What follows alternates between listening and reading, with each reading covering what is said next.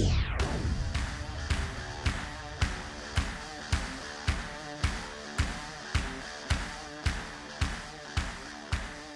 welcome to the Virtually Speaking podcast. My name is Pete Fletcher, and my co-host John Nicholson and I went to VMware Explore a few weeks ago, and we had some great conversations with some customers, partners, and VMware execs. We'll be sharing those conversations throughout the next couple of weeks, but this week we want to share a conversation we had with the Australian Securities Exchange, or ASX. Now, ASX is Australia's primary securities exchange and is among the world's top exchanges. With between $5 and $6 trillion in equity and fixed income assets. They provide listing, trading, clearing and settlement services, plus an array of technology and post-trade services. And so at VMware Explore, John and I spoke to their CIO, Dan Chesterman, about how they're using VMware Blockchain for their clearing and settlement system replacement project, as well as a brand new service offering. Enjoy. Good afternoon and welcome to the Virtually Speaking podcast. My name is Pete Fletcher, a.k.a. Pedro Arrow, and joining me once again is Mr. John Nicholson. John, how you doing, buddy? You know, this has been a great week, but I need some vacation after this, and I just want to go somewhere really far away. I just want to get on a plane and go as far as is humanly possible. Oh, boy. That's exciting. There's a lot of places you could go, man. Where are you thinking? Maybe down under. Maybe down under? Yeah. Well, John, you are not only the king of corny segues, but you're in luck because we have the CIO of ASX. His name is Dan Chesterman. He was actually on the keynote today with Kit, and he's going to talk to us today. Dan, welcome to the podcast. Hi guys, nice to be here. So down under, good? You like it there, Sydney's guys? It's very nice, although I was just saying there's no short flights from Sydney, so everywhere we go is a long flight. Absolutely. So Dan, I did get a chance to catch a little bit of the keynote, and you were talking a little bit about how you're taking advantage of VMware's blockchain, but let's back up a little bit and talk a little bit about ASX. For those that don't know, what is ASX, and how do you guys contribute to society in general? Sure. So ASX is Australia's leading financial market. We offer a very wide range of services, including listing, trading, clearing, and settlement for a number of different asset classes, like equities, derivatives, fixed income, energy, and commodities. But beyond just being an exchange, there's a separate part of the business, which is what I'm actually accountable for, which is technology and data. And so in technology, we actually commercialize our data center, so the Australian Liquidity Center. Our customers put their equipment in our data center in order to be close to our matching engine or to be interconnected with each other.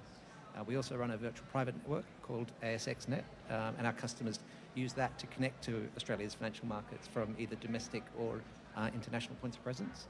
And then on the data side, we've got a wide range of data products, including obviously market data and pricing feeds and order books and things like this. But also increasingly, we're starting to look at whether we can actually make a data science as a service platform. So that's really where we actually see a lot of potential and a lot of growth, if you like, because there is, underpinning exchanges, lots and lots of data, and much of it has not yet seen the light of day. Well, so this is interesting because, obviously, being an exchange, you help broker the, sale of these commodities, but you're also generating data, which people historically try to subscribe, get a faster ticker, back in the day tape or modems or dialing in, and then you kind of become an ISP from that, it sounds like, from a connectivity and peering and people wanting to get closer for, frequency of trading and things like that. But, rather than just service them the data, actually help manipulate that data and drive it into that. What are some of the typical markets that are looking for that? Well, so there's a wide range of different kind of customers. So you're right, there's some customers that really do prioritize low latency and having their equipment close to the matching engine, and that's one subset. But increasingly, we're actually also seeing that some customers use our infrastructure or come into our data center not necessarily to connect directly with the exchange, but potentially to connect with each other. Okay, so they're already going to have to be there for other reasons, so they might as well, banks might as well just do settlement and other things between each other. And then also they might wind up saying, if we've got to have a presence within the ALC, we might actually also put other parts of our local needs in that same. So we have some strategic customers who will take a cage and have their whole data center within our hall. Yeah. Well, data has gravity, and so if you already have to be there for one source of truth in data, and then there's things that are chained off of that. The nature of one data warehouse always tends to spawn another analytics platform or thing next to it. Totally, and that's the way that we think about what we provide is open infrastructure that our customers find valuable as long as we can actually, demonstrate a good total cost of ownership. No, that's fun. So good and interesting business, and not necessarily what people naturally associate Absolutely, with the exchange. it blew my mind. I've never seen a stock. I just think about the New York Stock Exchange, and I'm trying to imagine, them running this similar type of business. Well, a lot of the exchanges do globally have low latency. What we've been, I suppose, a little bit more open with is the idea that actually there's a whole ecosystem which you can build around this, and I think that's something that's really valuable to think about. So can you share a little bit about your digital transformation initiatives that you have going on? Sure, and maybe the best way to structure this is make 3 legs to the tech strategy. Okay. The first is tech transformation, and that's really about modernizing a lot of the platforms and systems that we use. And we started with a real focus on the equity stack, so the systems that support our equity business. And that included upgrading our trading platform, upgrading all of the systems that we use to take the data off the trading platform and share it with other systems within the exchange, but also with our customers. And some of those were like 25 or 30-year-old ETLs that we're now replacing with microservices that we're putting on a Kubernetes-based platform with Kafka and Spring Boot. So it's a real modernization of the data dissemination and enrichment capability. There's another project which we're in the midst of, and we're working closely with VMware on, which is the replacement of chess. Chess is a very significant system in the context of Australian financial markets because it was implemented originally in 1994, 96, that sort of era.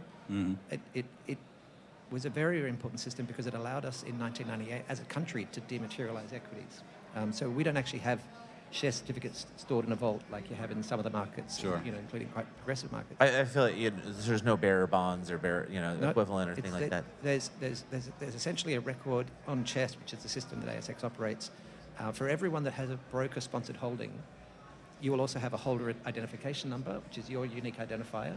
And you'll get a certificate of your balance from your broker, but also from chess, which is the... Oh, wow. So if I've got accounts with 5 different financial institutions, there's still one set of records across that. You may, in that context, have more than one holder identification number, so you might still get 5 certificates, but recently sort of modernized those, and you can consolidate holdings onto one HIN.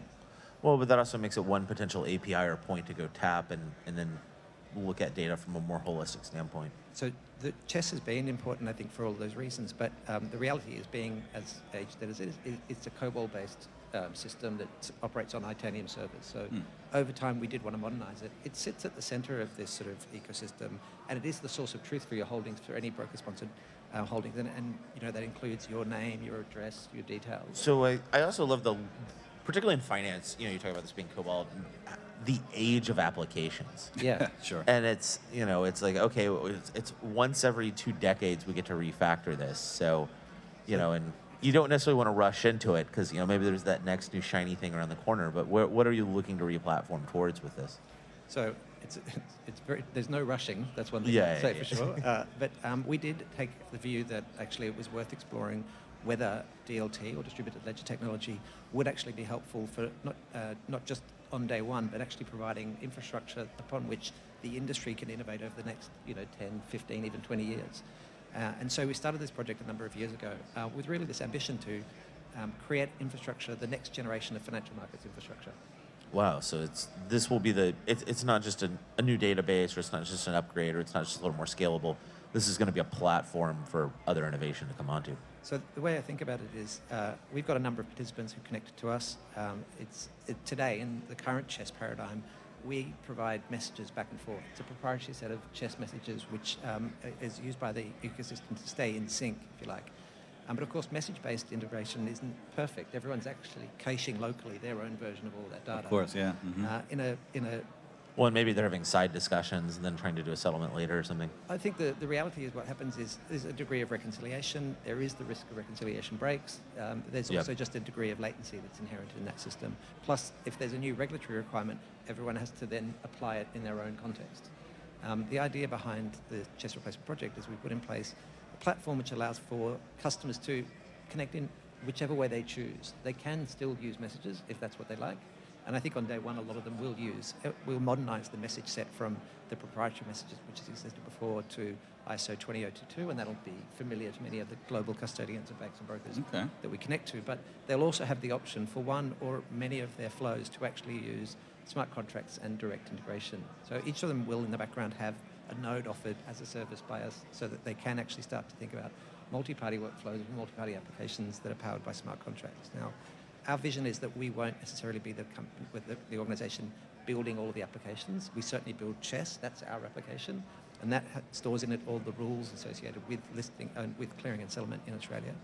But another application could be built, for example, for internal deal approval for employees, buying shares or selling shares, or maybe a rights issue, or maybe an account hierarchy application that could be used to, make it more efficient, if you like, to have those sorts of structures. And ultimately, that's what we see our role to be. As a financial market infrastructure, we put in place systems and infrastructure which allow the ecosystem to, over time, reduce cost and friction and risk. And that's just an example of it. Okay. So blockchain DLT as a service. Tell me a little bit about the motivation behind that. So as we were doing this work, we found that we were spending a lot of time with customers, or even not direct customers, but people that we might interact with, who wanted to understand a little bit about what ASX was up to, what is a DLT, and how could it potentially be applied. And what we arrived at is actually that any ecosystem that exists where there are multiple parties that want to share data, but they want to also preserve privacy, and they want to be able to operate at scale and at the necessary throughput. Is privacy important in the finance? Oh, okay. I think so, yeah. All right. But it's actually it's important in lots of different contexts. So we came up with the idea actually of DLT as a service, meaning if you wanted to build a multi-party application in Australia, many of the people who might be part of that ecosystem are probably part of our existing customer set. It's kind of like the hosting thing earlier. Well, we're already there. We might as well just talk while we're here. Yeah. We've already made a set of technology choices, including DAML on VMware Blockchain, which have been built to meet the exacting standards of the exchange clearing and settlement system. That's probably a superset of the requirements that smaller applications might require. And what that means is that the application developer and the ecosystem can much more quickly get to actually building a multi-party application, rather than starting by setting up a consortium, going through tech due diligence, agreeing on a model and how we're going to operate this. So this kind of reminds me of some of the discussions about why customers are wanting to do a cloud or wanting to go to these platform as a service systems. It's let someone who's a grown-up who knows what they're doing take care of the physical or the lower levels, and let me choose to engage at the point of innovation. It sounds like you're kind of providing a highly stable, well-respected platform for them to build on. That's a good way to put it, is that we're trying to help customers get more quickly to business value, which actually comes at the innovation and the application level. And so we've got a number of different customers working on different use cases, and maybe one I've described, which I think is a great example of the sort of stuff that could be done, which is quite different to financial markets. KPMG, working in conjunction with the New South Wales Office of the Building Commissioner, has created an application called the Property Trustworthiness Indicator. And what this does is stores all of the data associated with the materials and the processes used in the construction of a residential apartment building. And then, using an algorithm that's been created by the Western Sydney University, they come up with a trust score, which changes over time if you maintain the building. And it can be used to give you a sense of, essentially, had this been built to code with the materials of the right quality? Have they been installed in the right way? Who are the contractors involved? And you can adjust the scores of, like, oh, it turns out those guys did a good job, or those guys, that engineering firm, or who all was well touched. Is this going to help in terms of, like, for the property market, or building, borrowing against, or other activities against it? Or well, so the idea behind it is that obviously in that ecosystem you've got a number of different people who might have a need for that integration. That could be the bank, it could be the insurer, it could be the investor, it could be... How flammable is this? I mean, no, you can store all that stuff. Flammability is a really interesting one. So there is actually a project that the government is running called Project Remediate, which is aiming to improve some buildings which were built with more flammable cladding. Yeah. They're going to ask that all of those buildings get their materials placed in this application, and if they are, then the Insurance Council of Australia has said they would not charge them the flammable, like the extra premium that they were going to be charged for having that. Well, insurance is something that, at least for in the States, if it's on, my house or a car, it's real simple. If it's some large commercial structure, someone's going to come out there and kick the building and do these things, and, trying to get 3 bids that, appropriately try to tie the value of the cost of that property to that, without dealing with a bunch of MGAs and other, there's just all these middlemen that magically appear the second you get beyond commercial insurance.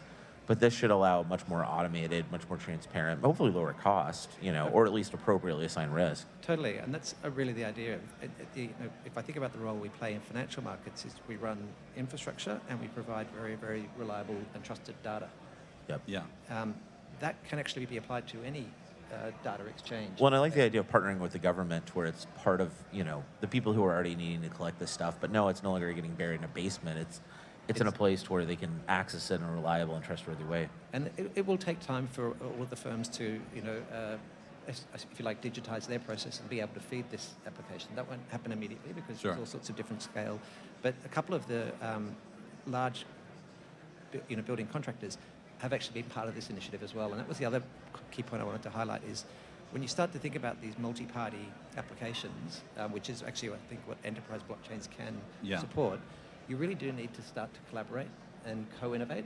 And so that project, the Property Trustworthiness Indicator, led by KPMG, Office of the Building Commissioner doing a fantastic job with the requirements.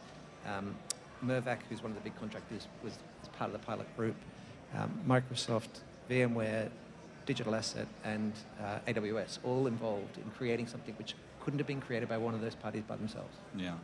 Oh wow, this is getting, it's a whole ecosystem. It's collaboration. Yeah. So that's the first application that's live, and then other ones we're looking at, or customers of ours are actually in different stages of development and testing on, include a private equity register, a system for the administration of superannuation, which is basically the equivalent of your 401k, so retirement savings schemes.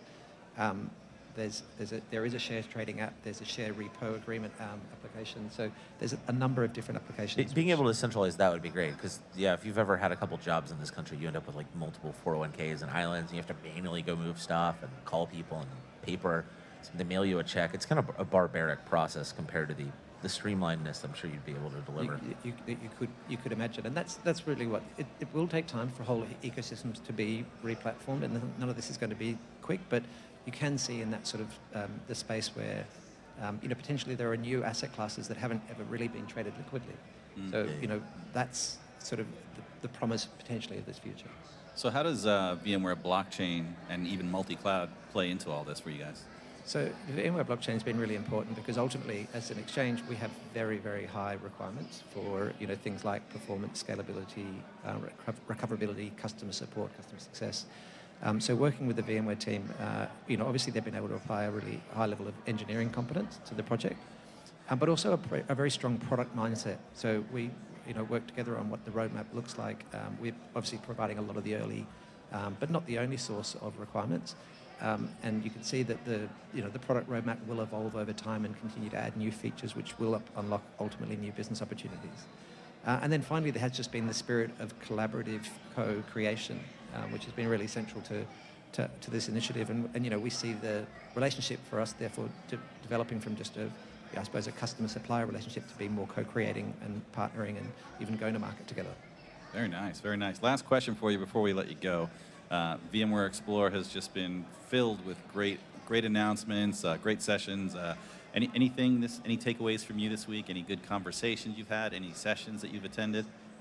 I think there are some really interesting parts of what the keynote covered yesterday. I think vSphere version 8 is obviously a really important development, one that we'll be watching. I think the emphasis on multi-cloud is really relevant. Everyone knows that we'll never be able to rely purely on one cloud. Right. So I think most firms are trying to work out and navigate how native do you be with each separate one, and any approaches and that help organizations with that, I think people will definitely evaluate and try and look at. And then the emphasis on improving the developer experience. That's the other key thing, and I think something that we all need to, as technology divisions, focus on, because that's actually how you retain and get good talent doing good work. Well said, well said. Well, Dan, thank you so much for joining Virtually Speaking, and open door policy. If you ever want to come back on, we really appreciate it. Thanks, guys. Enjoyed the chat.